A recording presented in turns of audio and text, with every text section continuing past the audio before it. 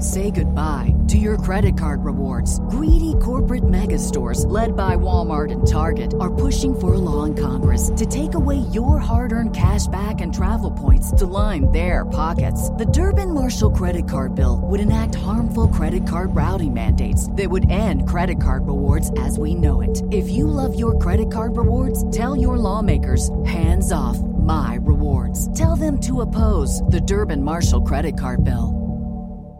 The Hargan women seemed to have it all. From the outside looking in, we were blessed. My mom was amazing. But as detectives would soon learn, there was a lot going on inside the Hargan household. Ashley and I have been calling my mom and the house and Helen. Okay. No one's answering. 63-year-old Pamela Hargan gunned down in her own home. Her youngest daughter, Helen, lay dead upstairs. Patrol, when they arrived, assumed or thought that there might have been a murder-suicide. But for the detectives on the scene, there were things about the scene itself that were concerning to us on day one. Who would want to kill their mother and their little sister? There is no boogeyman here. It is exactly who we think it is. I'm Peter Van Sant from 48 Hours. This is Blood is Thicker, the Hargan family killings. Listen to Blood is Thicker, the Hargan family killings, wherever you get your podcasts. There were two more murders 15 miles away. When police arrived, they found the telephones and electricity lines. We have a weird homicide. A scene described by one investigator as reminiscent of a weird... Morning. Cup of murder. Some people will do whatever it takes to get what they want, even if that means taking another person's life. On May 14, 1992, a woman was arrested for committing a crime that took the life of a 23-year-old mother of three, all to pay the price of some missing jewelry. So if you like your coffee hot but your bones chilled, sit back and start your day with a morning cup of murder.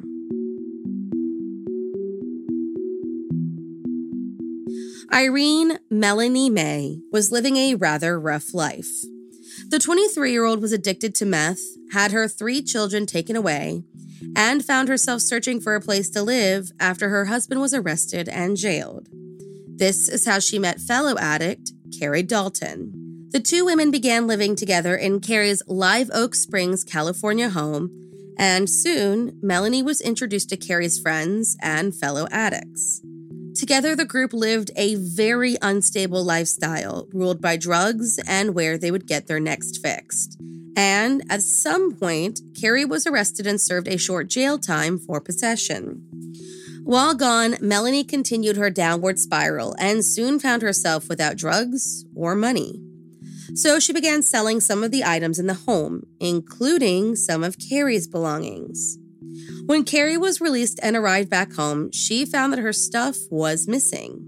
So, during her next drug binge with her boyfriend Mark Tompkins, the two began forming a plan for revenge. In the weeks before June 26, 1988, Melanie became afraid of her roommate. Kerry had become more hostile than usual and seemed to spat all of her venom at Melanie. All that anger and all that venom led up to a day in June when, high on drugs, Kerry forced Melanie into a chair inside of a woman named Joanne Fetter's trailer, tied her up, and began beating her.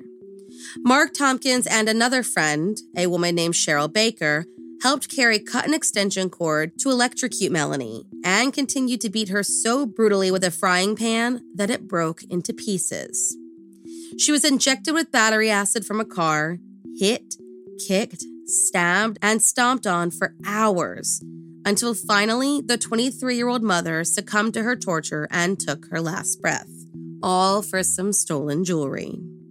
That same night, just after the final blow, a local sheriff was called to Joanne's trailer on suspicion of burglary. When he arrived, he reported that Joanne was high on methamphetamine, therefore mentally incapable to comprehend reality, and that there was no evidence of a robbery or any other issues. What that officer didn't know was that a third person, a man only referred to as George, had disposed of Melanie May's body so well that, to this day, it's never been found. 3 years passed and no one knew what happened to Melanie. That was until Cheryl Baker went to police with a story and a request for a lesser charge. On May 14, 1992, Kerry Dalton was arrested and charged with Melanie's murder, as were Mark Lee Tompkins and Cheryl Ann Baker. In July of 1993, Cheryl Ann pleaded guilty to second-degree murder, while Mark pled guilty to first.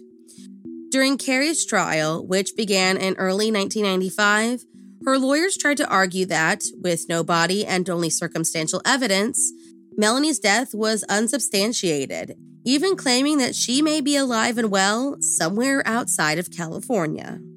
The jury wasn't buying his plea, and on February 24, 1995, Kerry Lynn Dalton was found guilty of conspiracy to commit murder and sentenced to death on May 23rd. Eventually, this sentence was changed to 25 years to life. Thank you for joining me in my morning cup of murder. Please join me again tomorrow to hear what terrible thing happened on May 15th. Don't forget to rate and subscribe and let me know how you like it. If you want to help support the podcast, there's always Patreon or just sharing it with your true crime obsessed friends. And remember, stay safe.